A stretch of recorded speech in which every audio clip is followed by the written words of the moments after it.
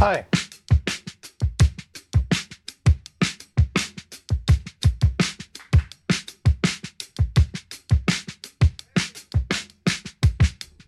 This is Pull Request, live from the heart of Brooklyn. Pull Request is a weekly podcast about everything in and relating to technology, with three techno experts: Joel Cox, Hi. Ryan Swiner, Oh, hello. and me, Eric Newman. Hello, everybody. Welcome to another episode of Pull Request. My name is Eric Newman, and to switch it up today, we're going south of the border, south of the equator, South America, talking to Mr. Ryan Swiner. Hi, Ryan. How you doing? Hola. Hola, ¿cómo estás? Muy bien. Estoy muy cansado. Sí, ¿por qué? Tengo que trabajar mucho hoy. ¿Qué? Oh, tuve Tengo que. que trabajar Tuvo que. mucho hoy. Bueno, entiendo. Yeah. Anyway, Joel, ¿cómo estás? I don't know Spain. You don't know the... I'm just saying, how are you? The basics of the... You know, Yeah, I don't. it's funny. I got kicked No, out of Pittsburgh Mass is one of the few places that is outside of the Hispanic sphere, because even the Mexican restaurants in Pittsburgh, Ryan, have Heinz ketchup on them on the tables. Okay. I used to say it's always a white Christmas in Western Pennsylvania, and then my girlfriend and her family said, "What?" Never mind. You don't get it. So, last week we talked about crypto and the Ethereum merge, and that's really nice. Also, you may be listening to this episode in order, out of order. This is episode, I think, 88, but you might be listening to this out of order. So make sure you listen to part 1 of the Ethereum merge, which is number 87, before continuing down this road today. There'll be some important context that you'll need. Also, we spruced up the audio. Joel and I spent a lot of time last night together, on the phone, doing the sex. No, I'm sorry. And not phone sex, but, doing a lot of back and forth and trying to figure out how to get the audio better on the podcast. So there's a chance that you might have re-downloaded the episode last night, whoever you are. The good news about that is that I made a very common mistake that I didn't even think about. Is probably I'm not an audio engineer. I'm not a producer. I'm not an audio producer. I don't know this for real. But what it looks like is the same mistake a lot of junior developers make.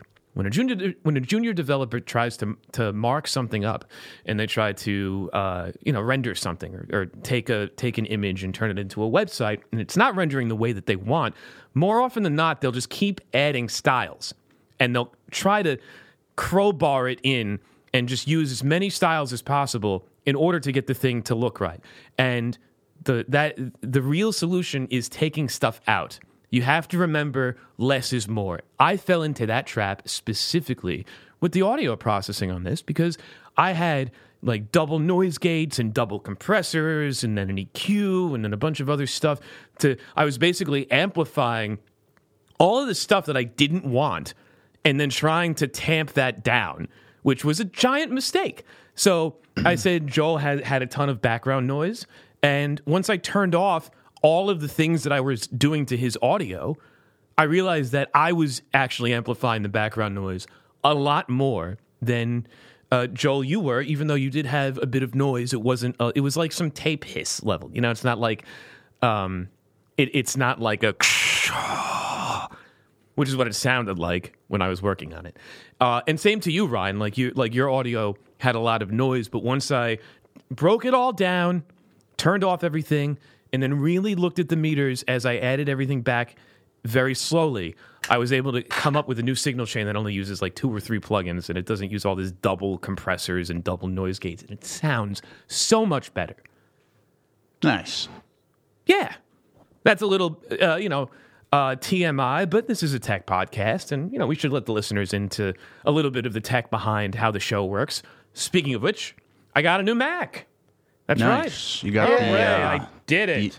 the Intel Mac you were talking about. Intel Mac, that's right. And why do we use Macintoshes? Because of tradition. That's right, I ruined the timing. Let's try it again. And why do we keep buying MacBook Pros?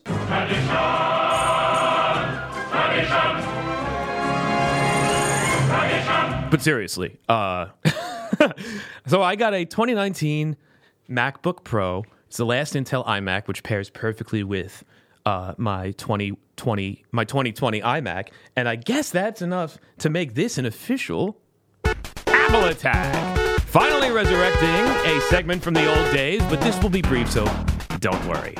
Basically, I found out two things about this laptop. One, it's in great condition. It's a great machine.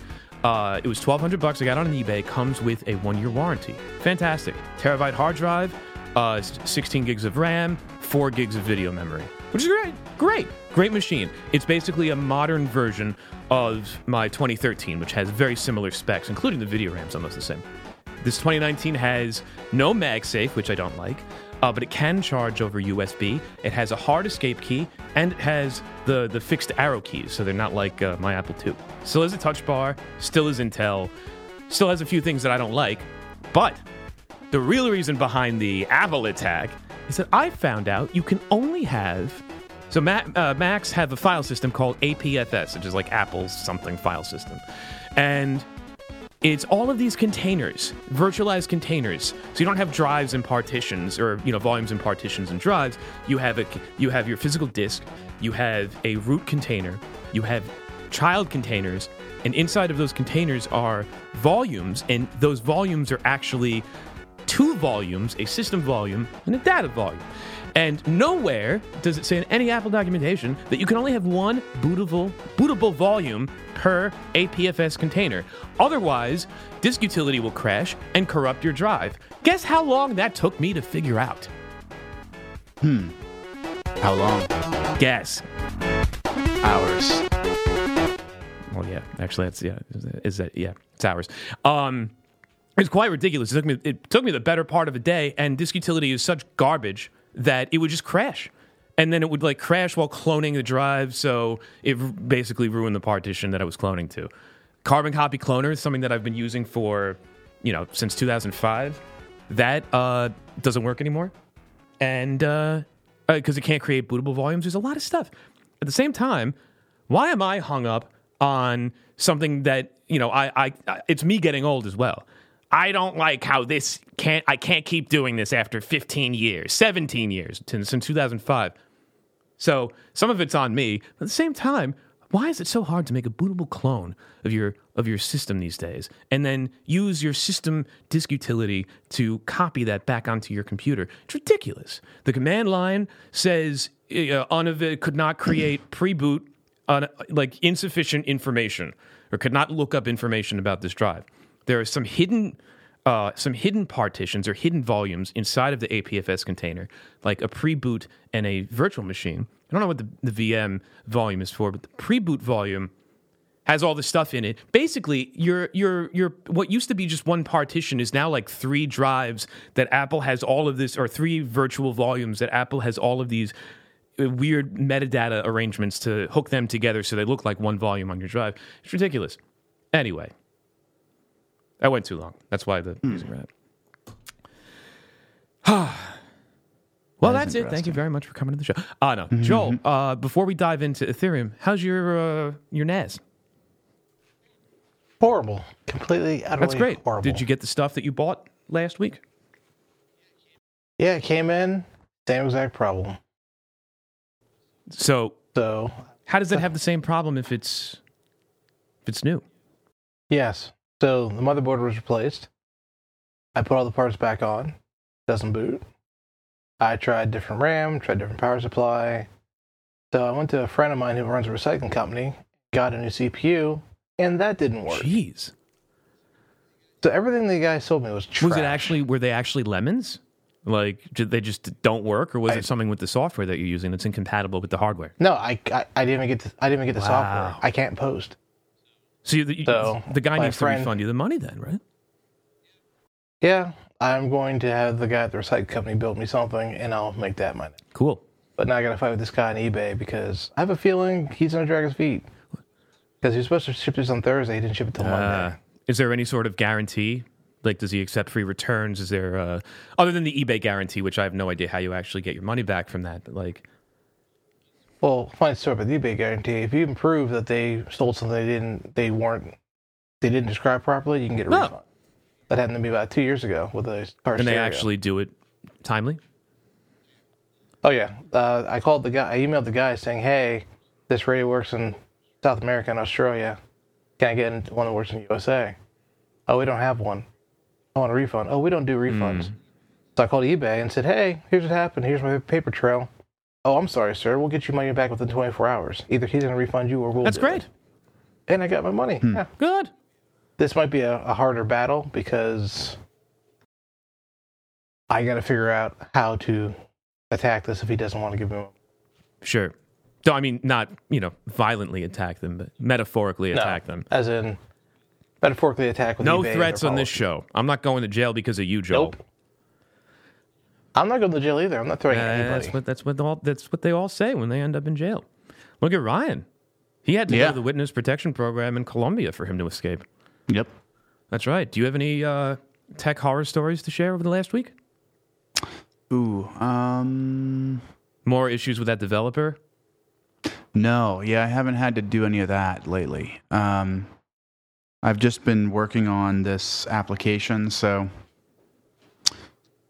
Okay. the front end of it, a lot of it got put together by we have like a designer hybrid front end guy who's good at the interface stuff. And then he put together the thing that's been sticky is he kind of ad hoc threw together some of his own ideas of the data model concepts, how it was going to talk to the server. And he actually built quite a bit before I got to it.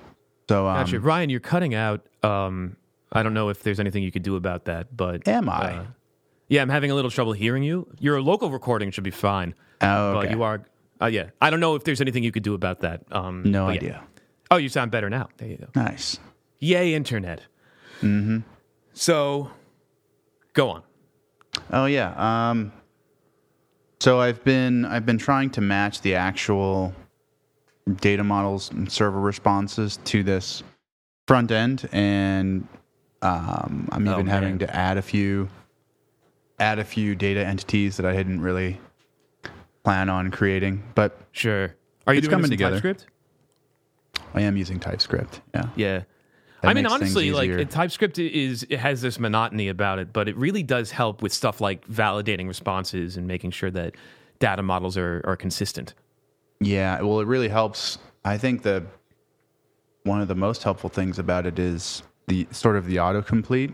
Once you've defined some nested types, when you've described how your server data comes back, especially if you're digging through like nested GraphQL responses and stuff. Right, it or really nested packages or something like that. Yeah, it predicts it all really nicely for you. It's great. What do you use as your text editor?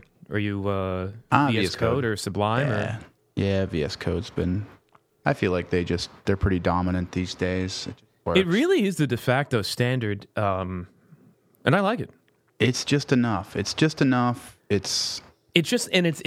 little bit more than Sublime, where it actually, like, I'm noticing the few things that Sublime is lacking the more that I get into VS Code. But we're not here to talk about that. We're here to talk about going to jail from laundering money on Ethereum. I mean, nice. the Ethereum merge.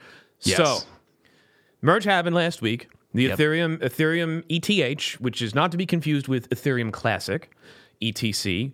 Mm-hmm. Chances are, if you haven't heard of Ethereum Classic, you don't have any. If you've had Ethereum this whole time, Ryan, correct me if I'm wrong, if you've held ETH this whole time, it's still ETH. You had to make a conscious decision to transition to ETC, Ethereum Classic. It's a little different than that. So back in the day, so when that happened, that would have been 2016? I think it was 17. Okay. It was I remember it happening, but I don't remember exactly which year, but it was around that time. So they forked the chain, which meant two chains with the same past went on living on two different networks. So right. 2015. We were both wrong.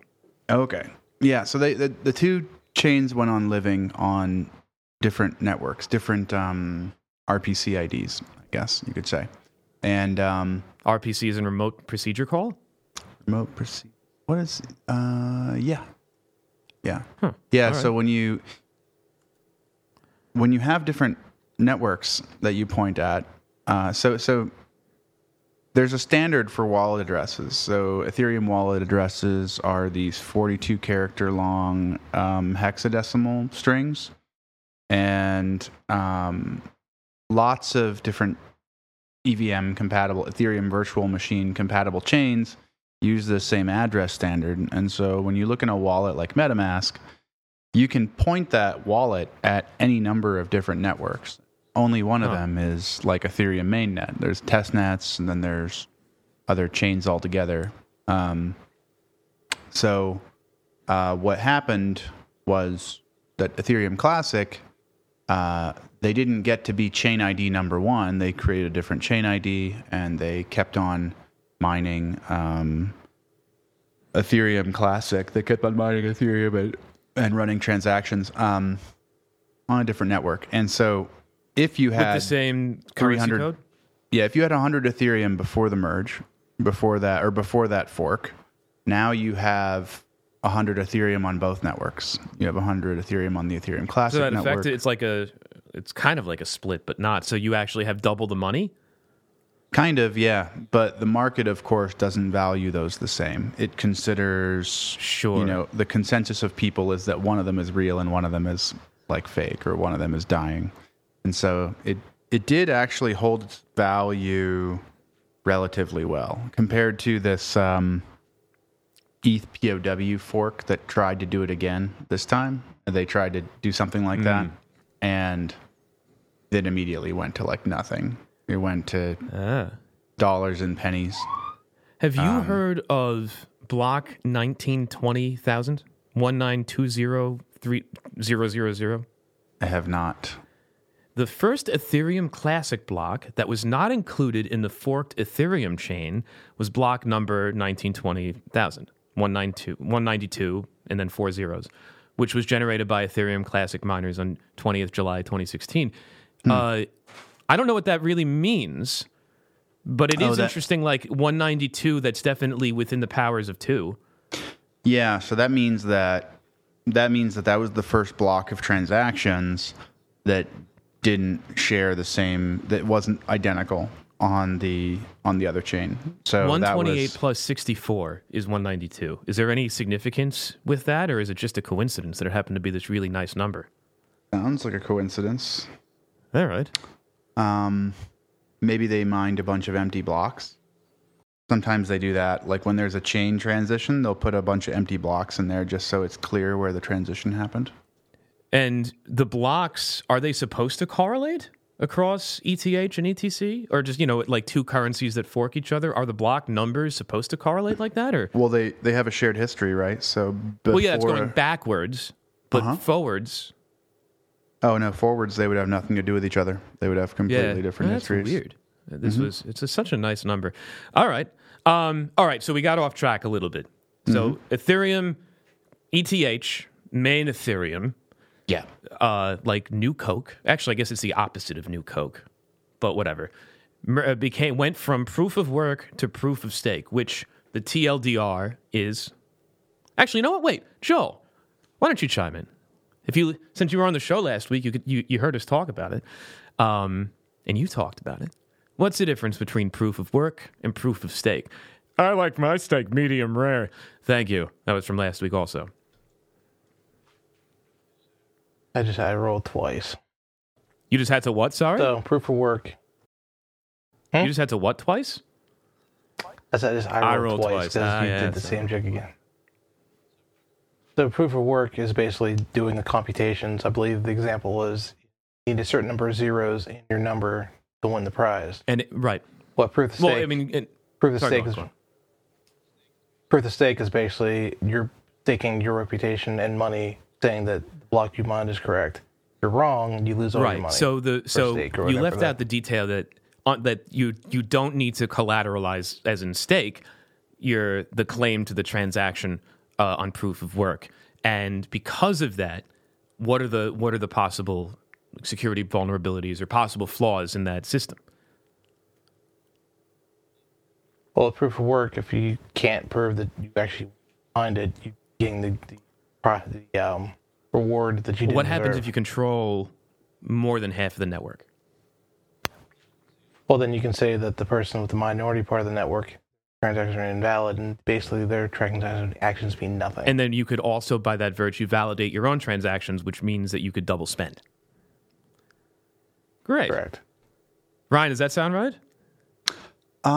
Yeah, pretty much. But I think right. I actually need to get more clarity on how double spending would work. I am sure that you would be able to like censor. You would be able to allow, because you can give yourself consensus because you have Well, my understanding was that there wasn't a double spend about who got the reward for getting the block.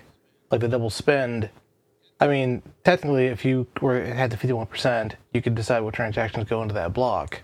But I think that's not how that works. Yeah, you can sort of, you have a lot of say and priority, and then if you control 51% of the network, you can basically assure that you get the block reward every time. And a few other things. I would need to catch up on the mechanics of a double spend, but as I remember, the damage that you could do with a double spend is not as extensive as you would think. Yeah, that's okay. roughly correct. But there is a lot of nuance. There's a lot of nuance to any of the thinking that goes into analyzing how these decentralized systems behave. Right, and trying to obtain 51% of a globally distributed network is really ridiculous unless you're the military or some other department. Pretty tough. Pretty much. Or you're making all the block miners and you didn't know where they're supposed to go. Yes. There's a rumor back in 2014 when I was trying to do some mining that the reason you could never get a miner was because China was hoarding them all. Back then, even? Yeah, they were releasing them very slowly. Because it took me 2 months to get my ASIC miner I was trying to buy. So check this out. The 51% attack is an attack on the blockchain where a group controls more than 50% of the hashing power. Blah, blah, blah. The group then introduces an altered blockchain to the network at a very specific point in the blockchain, which is theoretically accepted by the network because the attackers have consensus. They have their own consensus. Changing historical blocks, as in transactions locked in before the start of the attack, would be extremely difficult, even in the event of a 51% attack. The further back the transactions are, and this makes sense, the more difficult it is to change them because it's distributed and encrypted and sent around and consented. Yeah, so the reasoning for that is that if I go back and change a block of data 100 blocks back, every block after that, it's like removing a Git. I have to go Each block is based off the previous block. So I have to go. Each block is based off. Each block is based off the previous block. So you need the hash from the previous block to generate which means that you have to recreate your own false blockchain. Yeah, and then consent yourself back into including that across the network because you have over 51%. And you have a time constraint that you almost certainly can't meet. So, well, isn't that scaled to like just the amount of users on the network? No. So you have to go and remake all those blocks, which and you have no way of predicting. Which hash is going to meet the visual characteristics that you need in order to be a valid block. And also to make sure that hash isn't legitimately generated while you're creating these other hashes and then propagated onto the network. Yeah, so, you still have to maintain the longest chain. So, like, you're trying to do this while the chain is still producing blocks. An entity would need to own more than 6.9 million ETH. That's million Ethereum, 6.9 million Ethereum, which is over $9 billion to attempt this kind of attack on ETH. So if you were to get 51% of Ethereum. Well, it's different now with the validators. Well, I mean, it's completely different now also because we're not doing proof of work anymore. We're doing proof of stake. Yeah, well, even so, you wouldn't measure it in ETH that you would need. So in the proof of work era, why not? There would be a certain amount of hash power you need. 51% of that, right? No, it's not. It's not a coin supply. It's hash power. It's the amount of computing power on the network that you control. Let me tell you, as a, I know, I definitely have experience with hash power. That's way long. Oh, I get what you're saying. It's really great when you have to explain it. Yep. Cool. All right. So, so we kind of caught up here, and let's talk about what happened. Let's talk about what happened in the ensuing week. So between last week, when we talked about it, we did last episode. I know we got it out a little late, but we basically did it the day that it merged. Mm-hmm. So what happened in this in between week? The merge went good, but then within a day or two, you had Gary Gensler sort of hinting or announcing that with the change from the proof of work algorithm to a proof of stake consensus algorithm, that it's now easier for the SEC to make the argument that the Ethereum network represents some kind of securities offering. Because you have to have collateralization to validate the transactions. There's a few parts. One, some of the Bitcoin proponents will make the argument that if you take the energy consumption component out of the block production, that it's no longer a commodity, that somehow that's related, that, oil and oil and gold. Because it's not something to do with energy and consumption of energy and movement. Because commodities need energy to exist? Something like that. And that if you can change the definition, if you can change how something works, then it's no longer a commodity. That's sort of is it a legal loophole like classifying an SUV as a light truck? Something like that. Yeah. It's basically like, it's already, you're in kind of loophole land when you're declaring that Bitcoin is a commodity. There's all these little tests and nuances that go into whether or not something is classified as a commodity or a security or whatever it is. Do you know what those are?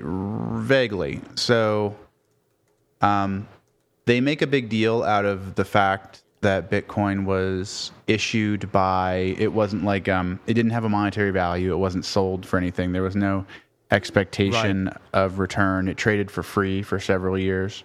And it was completely decoupled from USD, so it would be... That's an easier argument to make. It's like, this thing basically doesn't exist. Yeah, it's completely decoupled from the US dollar. The founder didn't spend any of those initial coins. That's also... They make a big deal of that. That there is no organization that seems to have outsized or significant influence over the network.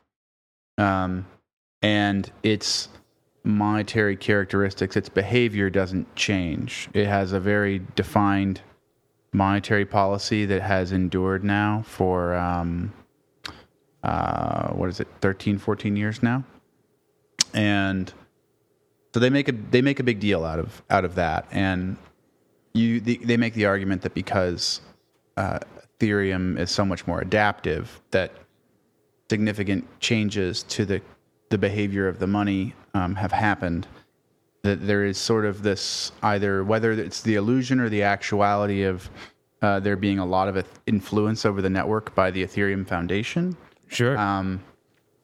So there's these factors where there is the argument that Ethereum has leadership, or has sort of has a governing body in a way. So, right. Well, does it? Oh, I guess it does. Yeah, the consensus makers of the network. It kind of does, but the way in which these proposals make their way into being like part of the roadmap for Ethereum is quite decentralized. Like, no one person really has a lease on that process. Here's actually I just found a great way to distinguish commodities versus securities. You ready? One starts with the letter S. The other one starts... No. It's called the Howey test. Yep. There's 3 questions. Number 1, is there an investment of money with the expectation of future profits? Number 2, is the investment of money in a common enterprise?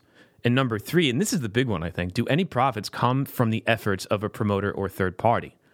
So commodities are basically, unlike securities, commodities don't generate a return from a common enterprise. I'm not entirely sure what a common enterprise is. I think this is where they wedge in the decentralization thing. You can make that argument. Gotcha. So commodities don't generate a return from a common enterprise. Instead, they're goods or property that get grown or mined, where their value depends on the supply and demand of the market. But that's also the same for securities. Like, securities value depends on the supply and demand of the market, doesn't it? Yeah, its price does, but there is common enterprise, in the fact that if Tesla says they're going to make a car that does something different, that has a material impact on the value of those shares. Tesla stock is not a thing that exists independent of that organization's existence or without the effort of those people. But that would make it a commodity, not a security. No, it's definitely a security because it definitely is a security. Third party. There is that third party. There is a common enterprise, and so the decentralization argument is what they use to say that we don't have common enterprise in the way that is suggested typically by the SEC or by securities laws. And Bitcoin uses its fixed monetary policy, and they even cleverly use the word mining to really give Bitcoin all of the characteristics of a commodity. That's a stated goal of the network. And that's to avoid being classified as a security. Correct.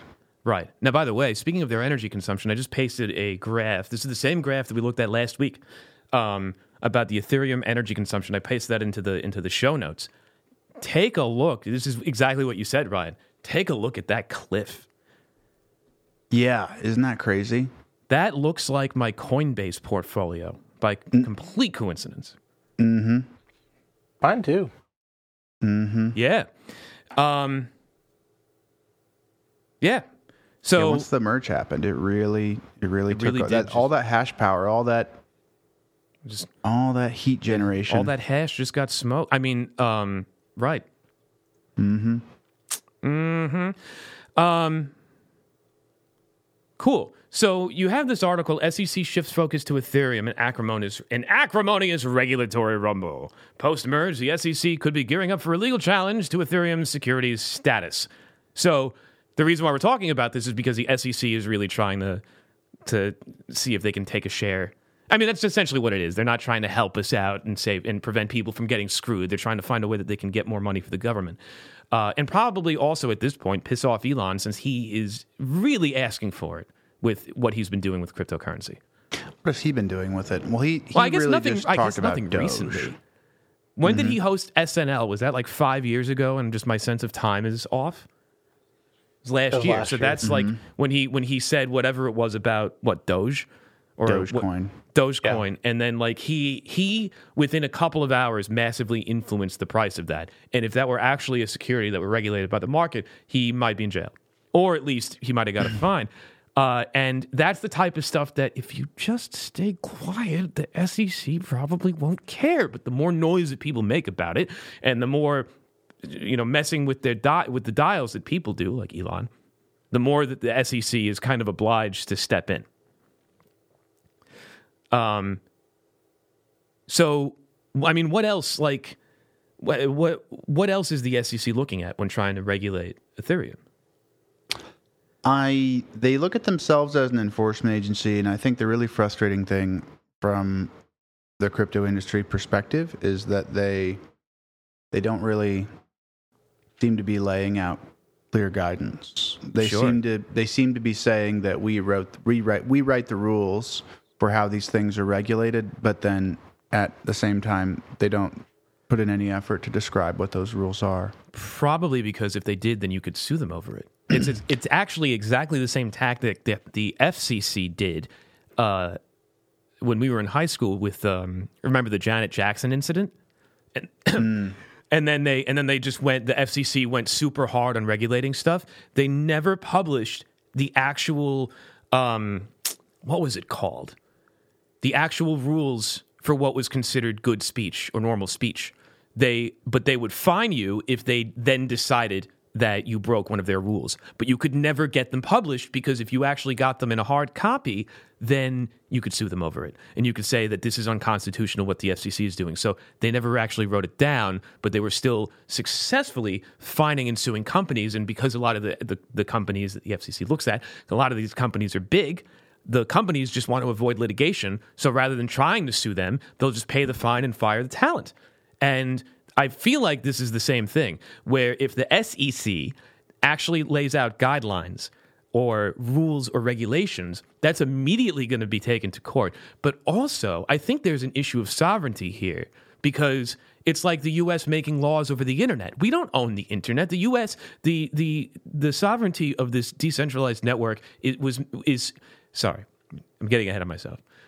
The decentralized network was made explicitly to avoid sovereignty issues like the U.S. regulating the entire network. But of course, Uncle Sam still needs money. So I think that's probably why. But that's just me, who's not a lawyer or in the market. There was a very interesting document that got released in the last week or two. I can't remember. It was the SEC was coming after a guy named Ian Ballina, who was part of some coin offerings in 2017.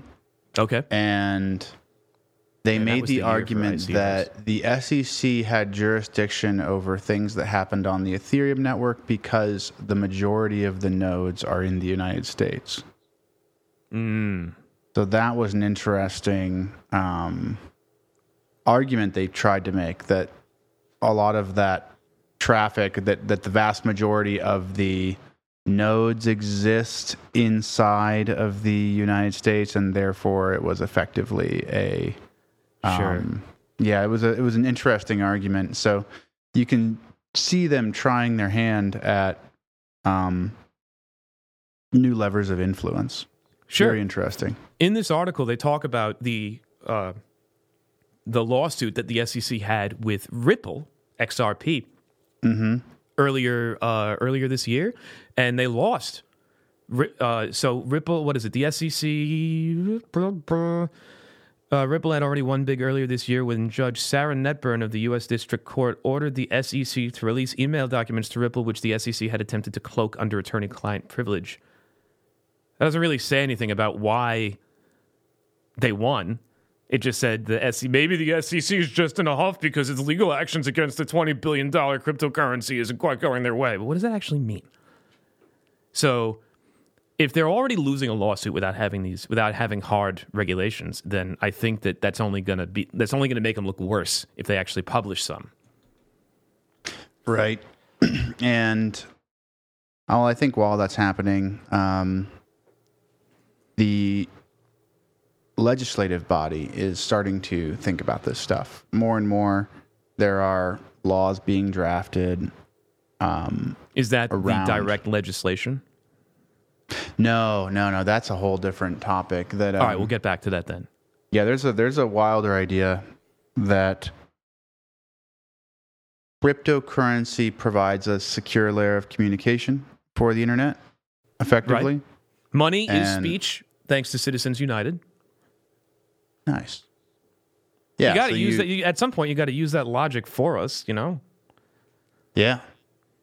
And so the cryptography allows us to create a lot of dynamics on the internet where we can prove certain things are true. We could prove the origin of certain pieces of information to a high enough degree of certainty that, you know, it wouldn't be controversial to conduct voting, to conduct much more serious sort of governmental type activities. Wasn't there a country that already switched to blockchain-based voting, like the Philippines or something? I hope so, because it just makes good sense. It's a better way to do it. It's relatively problem-free. But blockchain voting, I think, is really just the start of it. I think really the power of this ends in something like a Wikipedia-style legislative process, where you would think of the U.S. legal code as something like a GitHub repository. Right, and then you would have to state consensus to make edits. Yeah, well, citizens would be able to basically propose direct edits, and those would become branches. Those branches would be debated and included, or those pull requests would be closed. Yeah, and he said it. You could, you can essentially imagine that you can use these secure voting and commitment procedures to navigate a legislative process. It's sort of the missing piece. Open source software already showed us how we can have thousands of people work together on the same project, but that's very different from political concerns where, there isn't as much of a clear direction on what the right answer. It makes it a lot harder to steal elections.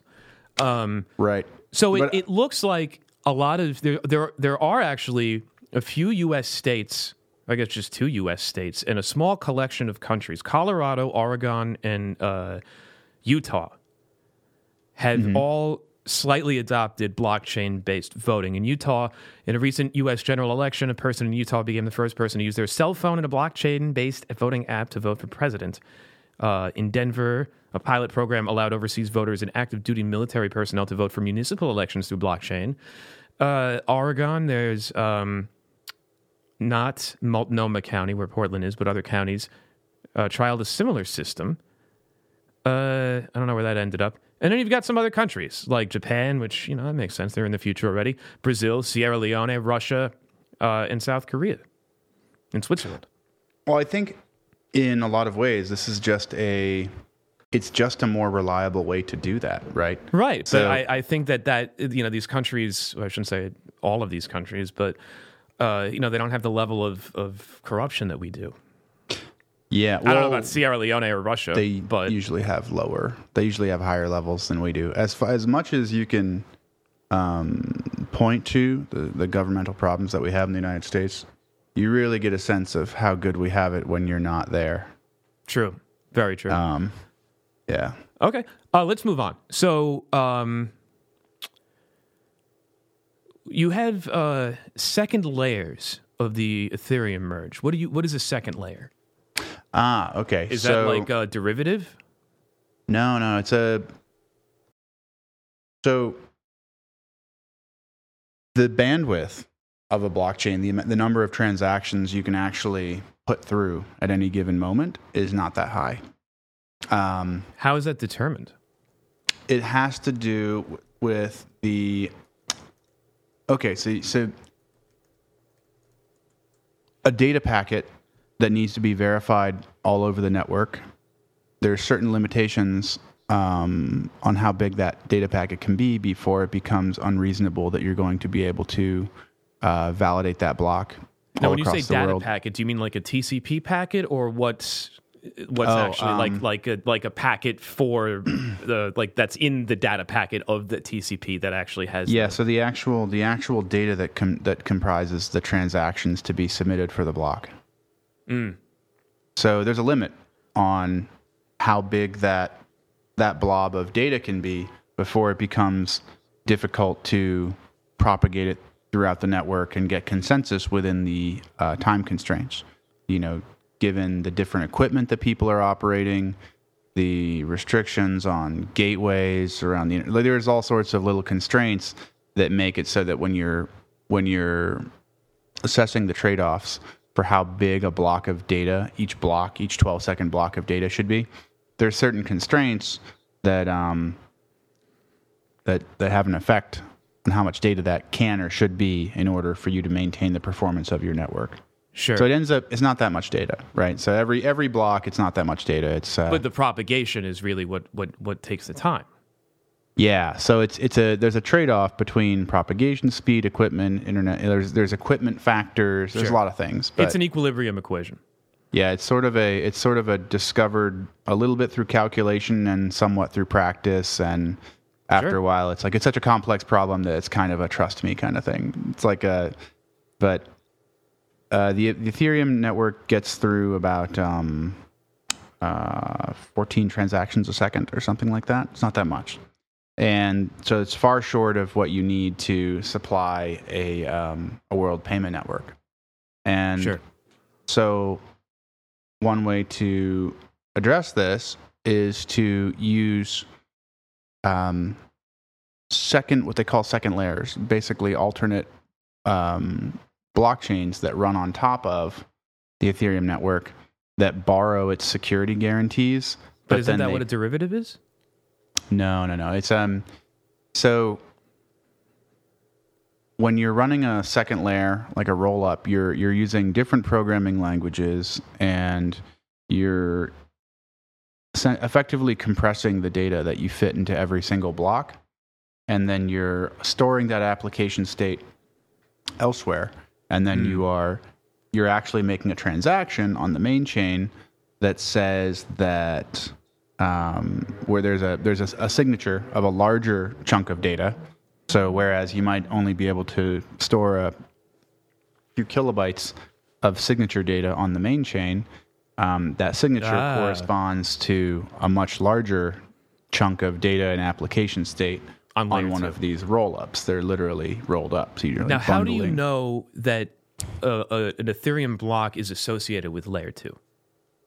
One of these roll-ups? That's a good question. Does it actually have a hash or some kind of data in there? I can understand going the other way, but going from Ethereum to layer 2, how do you tell? I would imagine that it would have to do with where the transaction came from. So the networks, the roll-ups are going to have addresses associated with the smart contracts that govern the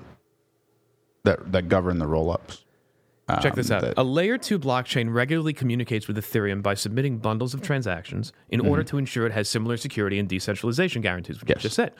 All this requires no changes to layer 1. This lets layer 1, which is the base Ethereum layer, handle security, data availability, and the decentralization, while layer 2's handles scaling. So is it kind of like a CDN where you have your server, but then it gets propagated out to all these edge servers, so you don't have to worry about the scaling, you don't have to worry about failover. That's what the edge layer does. You just have to worry about making sure that the link between your server and the edge is up, and then also that... I guess that's it. There's some decent analogy to be made there, yeah. I think there's something like that. Layer 2 takes the transactional burden away from layer 1 and post finalized proofs back to the layer 1.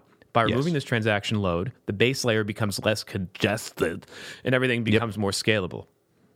That's the idea. So that's how you get to 20,000, 40,000 transactions a second. Right. And beyond. And then there's even talk of putting roll-ups on roll-ups. So it started off as a joke, but turns out this might actually be a valid technique. So that makes sense. It's exponential scaling. Yeah, so you just start, you just have a fractal sort of relationship. So you might have, ZK Sync might be a second layer zero knowledge proof rollup system, and then you might actually put a zero knowledge proof rollup on a rollup. Knowledge proof.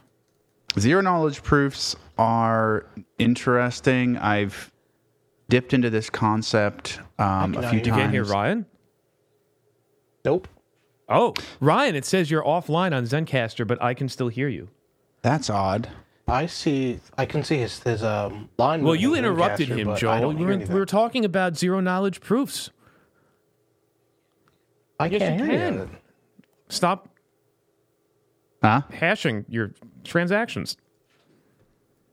Oh. I don't know what to do.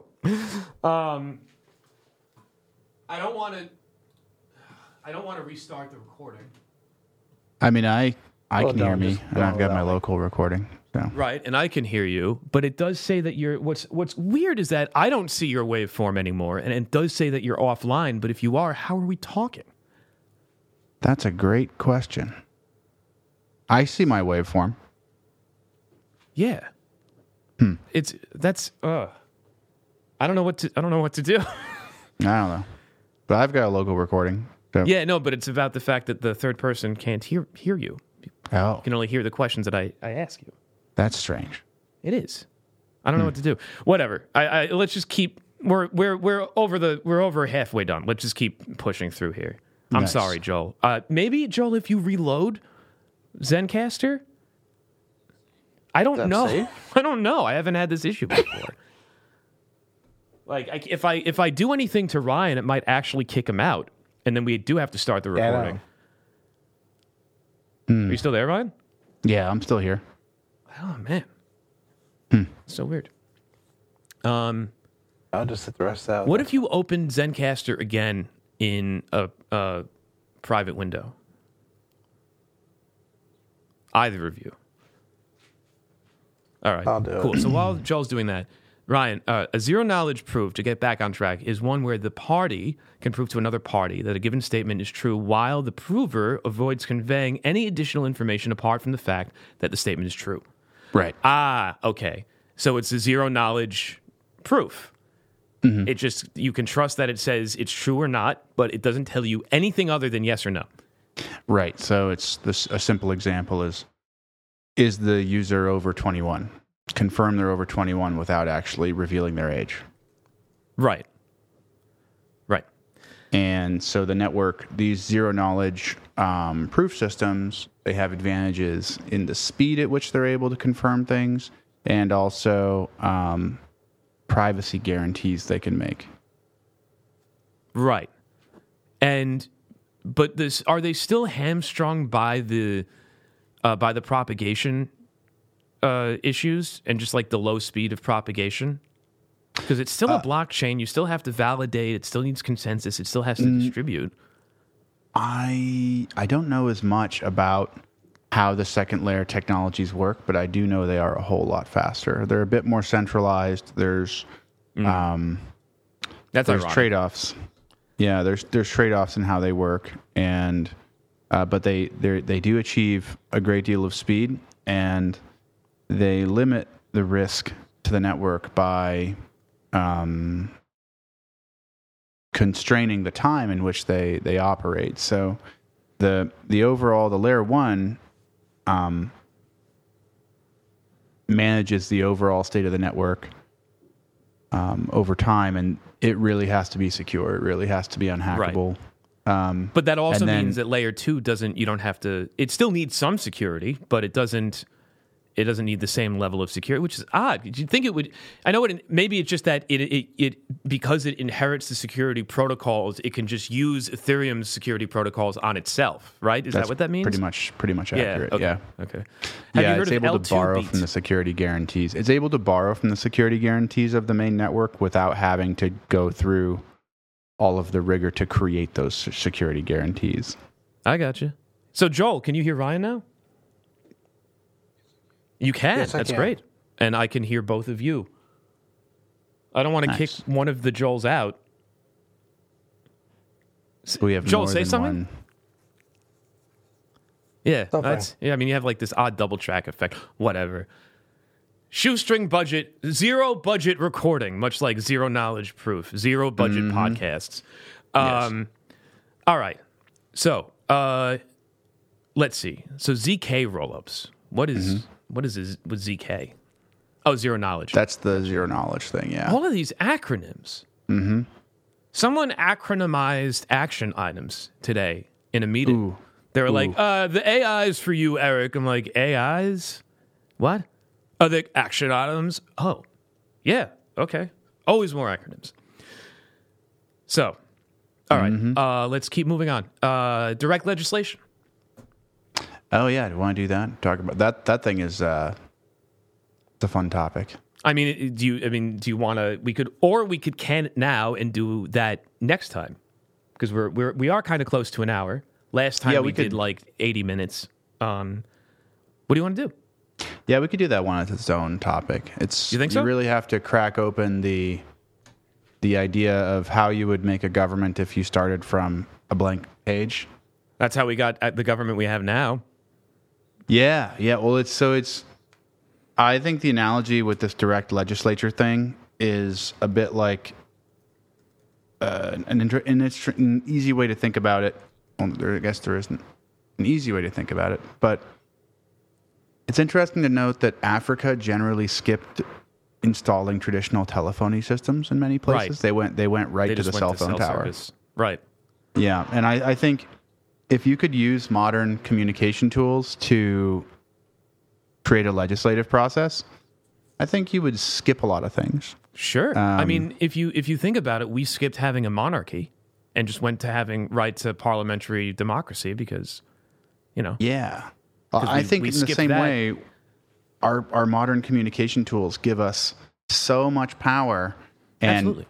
if you think about Git, Twitter, and secure signatures via cryptography, I think you basically have all of the elements you need for debate, for legal code, That's if you're acting in good faith. But we don't act in good faith in the U.S., unfortunately. Well, not to mention, there's going to be like 2 people in Congress that actually understand what this is. Well, our legislative system is meant to be adversarial, right? So you're trying to design a system that performs well in spite of existing in a hostile environment. Well, right, but I'm saying that it's if we're operating in good faith, then absolutely. But we're not. We're not able to slip. Like if we did this decentralized legislation, you can't really slip in a rider at the last minute and then demand a vote, or else we don't have a government anymore. You can't do that. I think you actually have a throughput problem, right? So the reason that we have riders in the first place is because we have lobbyists, a few hundred people navigating our legislative process when maybe we need a few 100,000 people navigating that process. Well, right, and that would make it a lot more democratic and decentralized, but that's not what the lobbyists that are bankrolling the government want. And that's why we have the system that we... I mean, remember, our tax code is purposefully obtuse thanks to Intuit lobbying the IRS to prevent them from simplifying the tax code so people have to buy their software. That's the world that we're in. So I'd love to entertain the fantasy of blockchain-based legislation, but we're in such a twisted, corrupt, backwards paradigm right now that I don't see it happening here. And that's possibly why a lot of the smaller countries are able to get it to work because, Yeah, my model of how it works, and I guess we could do an episode on this, but my model of how it probably works is that it would happen in little Singapores, basically. That sure. That you would have groups of rich people that would buy up tracts of land in weak states. So you go to a weak country that can't even enforce its laws as it is. Like Sierra Leone. Yeah, so you go somewhere, you buy a bunch of real estate, and then you start building stuff. And then you decide that you're going to govern that stuff in your private city with a series of smart contracts and with these modern tools. But you still need the cooperation of the government, because if you think about it, actually, you don't. No, you do. Because think about Disney. Them, at a bare minimum, you just need them to not come in with tanks. Okay, no, but think about Disney. Disney basically built their own fake city in Central Florida. They had to create a shell company that had a special, like a one-off regulation from the state of Florida that allowed them to operate virtually autonomously in their district. It's the something Creek, right? Something but district. That's because the United States is not a weak state. Oh, okay. I gotcha. When you go to Panama, right. They don't even have the offices to oversee you. Sure. So that's the point. Right, you go somewhere where you are rich and you have resources and you do whatever you want. You're not doing something that is threatening to anger the surrounding administration. They're just happy you're there and that you're not poor. Right. So you go to a weak state that has to let you do whatever you want, basically by default, and then you make a system that works really well, and then they're probably going to want you to spread that system to the wider geographical area because it works better than what they're doing. And also because you can basically bribe them from the inside out. You can create a more effective.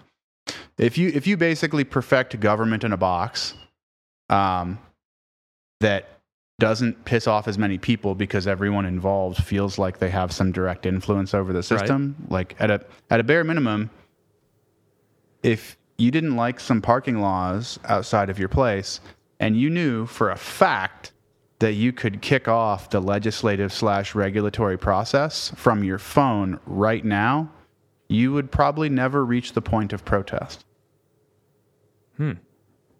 That's sort of the theory that I think that you would have a much less inflammatory system of governance because people feel like they have a voice.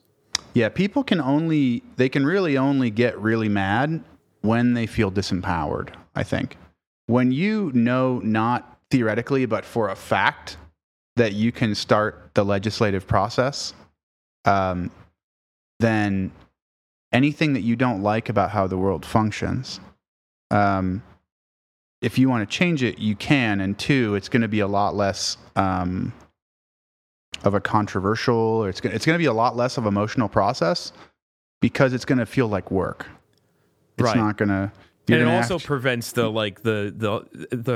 fact that so much of our legislation in political arenas hinge on like 2% of margin between two parties. Yeah. Can you imagine how much less angry people would be? It's like if you say, okay, I don't like how something works. Okay, well, what do you want the law to be? Write the words. Right. And then, well, that's nice, but more people voted in favor of the other stuff. Well, so what would happen is, but you could always propose a line change. And that's basically the power of this concept of a new system, is that you could always propose a line change, and then you could even sort of Stack Overflow the best answer to a problem. So if you had, that would be funny. Who should I vote for in the next election? Stack Overflow. Well, I think it would be more like if there was a law that needed to be changed, you would see 100 different versions, 100 different rewrites of it, and then there would be upvoting to choose the best one. And then once there was consensus on the best version of that law, then you would start some type of process to integrate it, to actually turn it into a binding agreement of society that if you break this law, we will fund people to show up to your house and take away your freedom for a time or something like that. So like that's the most serious form of communication that people have, is binding agreements within a geography. Like these are the things that we agree upon, such that if you violate them, we will commit resources to detain you. That is the purpose of government. And but I think we can navigate that process a lot better as a collective if we can eliminate the concept of they, and we can use modern communication tools. Whoa. Hey, look, we respect people's pronouns here. Yeah, if we can screw they. Who are they? Yeah, who are them? Who are they? Who are them?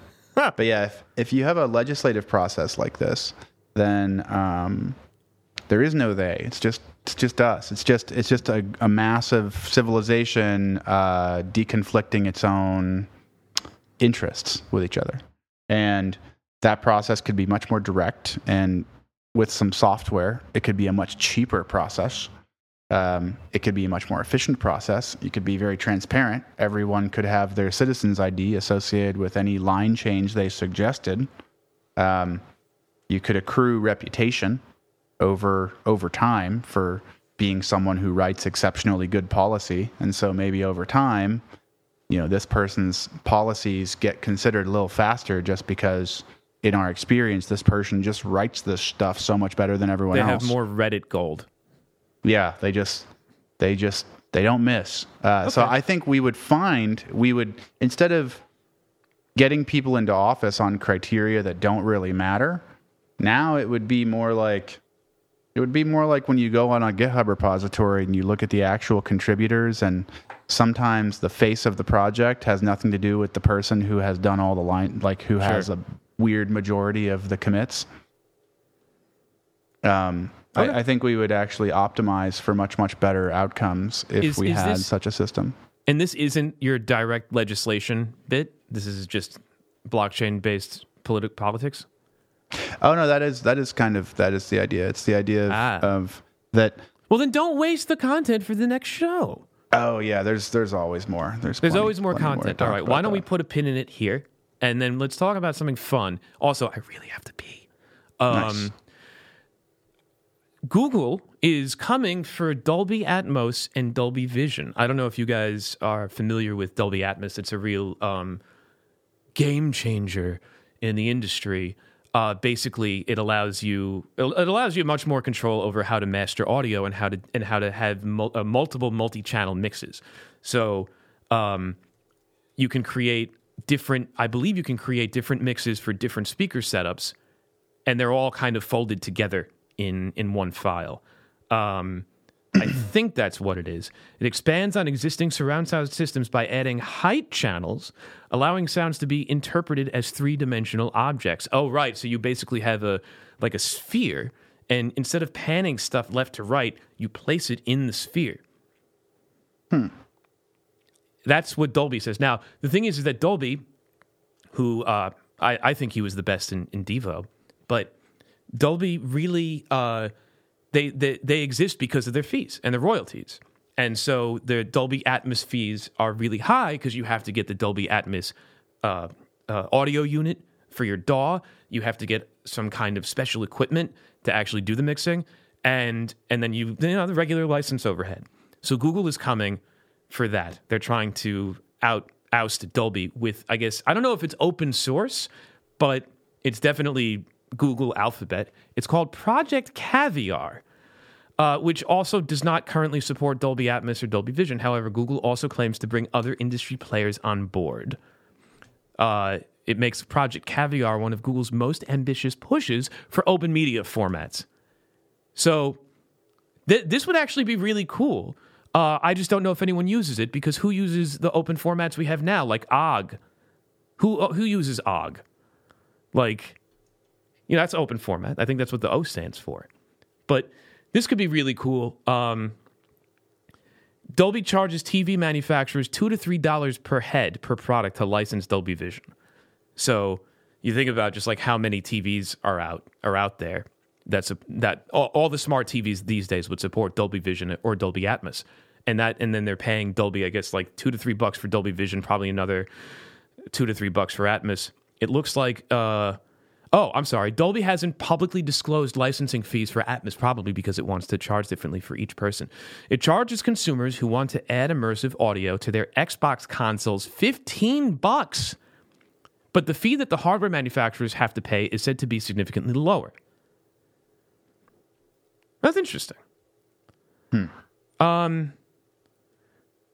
Apple has thrown support behind Dolby Vision, which makes sense because I see the logo pop up whenever I use my Apple TV. But the format has gained close to zero support from Android phone manufacturers because they don't care about visuals.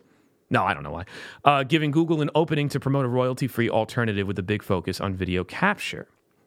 But again, like I feel like whenever because we've been through these format wars before, I don't remember where or when the open standard actually won, because it's always slightly worse because they have to make concessions because they can't charge for it.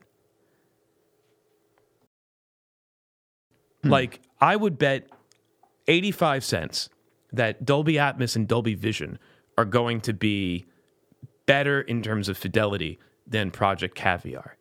I think if it's a lot of AI-based, models, then maybe not, because Google has been doing that like mad for the last many years. But yeah, it's very interesting. Yeah, I guess that's it. So, nice. Yeah.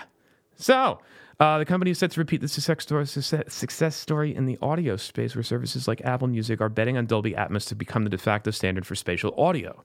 That's right. If you have Apple Music, you can actually listen to your stuff in Dolby Atmos. If you're wearing regular headphones, is that going to make a difference? I don't know. I don't think so. But exciting things to come. And also exciting things to come are, I don't know. I'm out of gas. I've been on the phone for 8 hours today.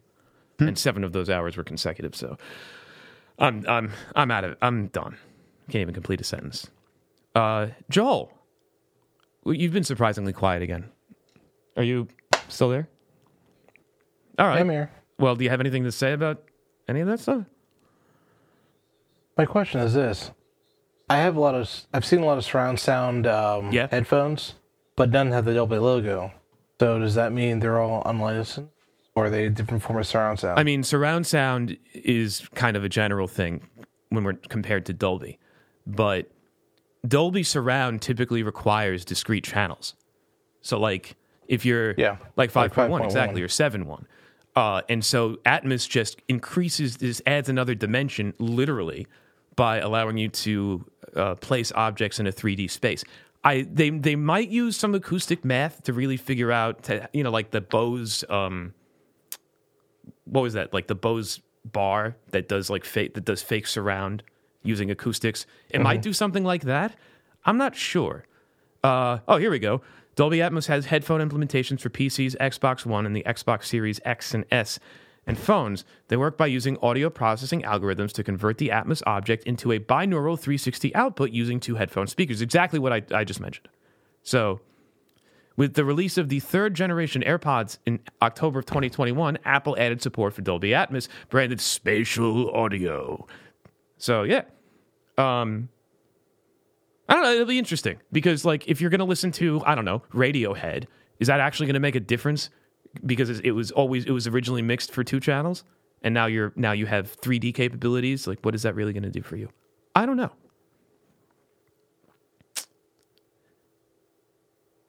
Right. Okay. Well, with that, I think it's time to end. So, Joel, or both of you that are there, do you approve this week's pull request? Yeah. Wonderful. I do. And you, Ryan? Yeah. Yeah. All right. Well, then stay tuned for the stay tuned to the exciting conclusion of the Ethereum merge saga next week, right here on Pull Request. This has been a Pneumonium production. The views and opinions expressed on Pull Request do not necessarily reflect those of Pneumonium LLC or its subsidiaries. Theme music by Wolfpack.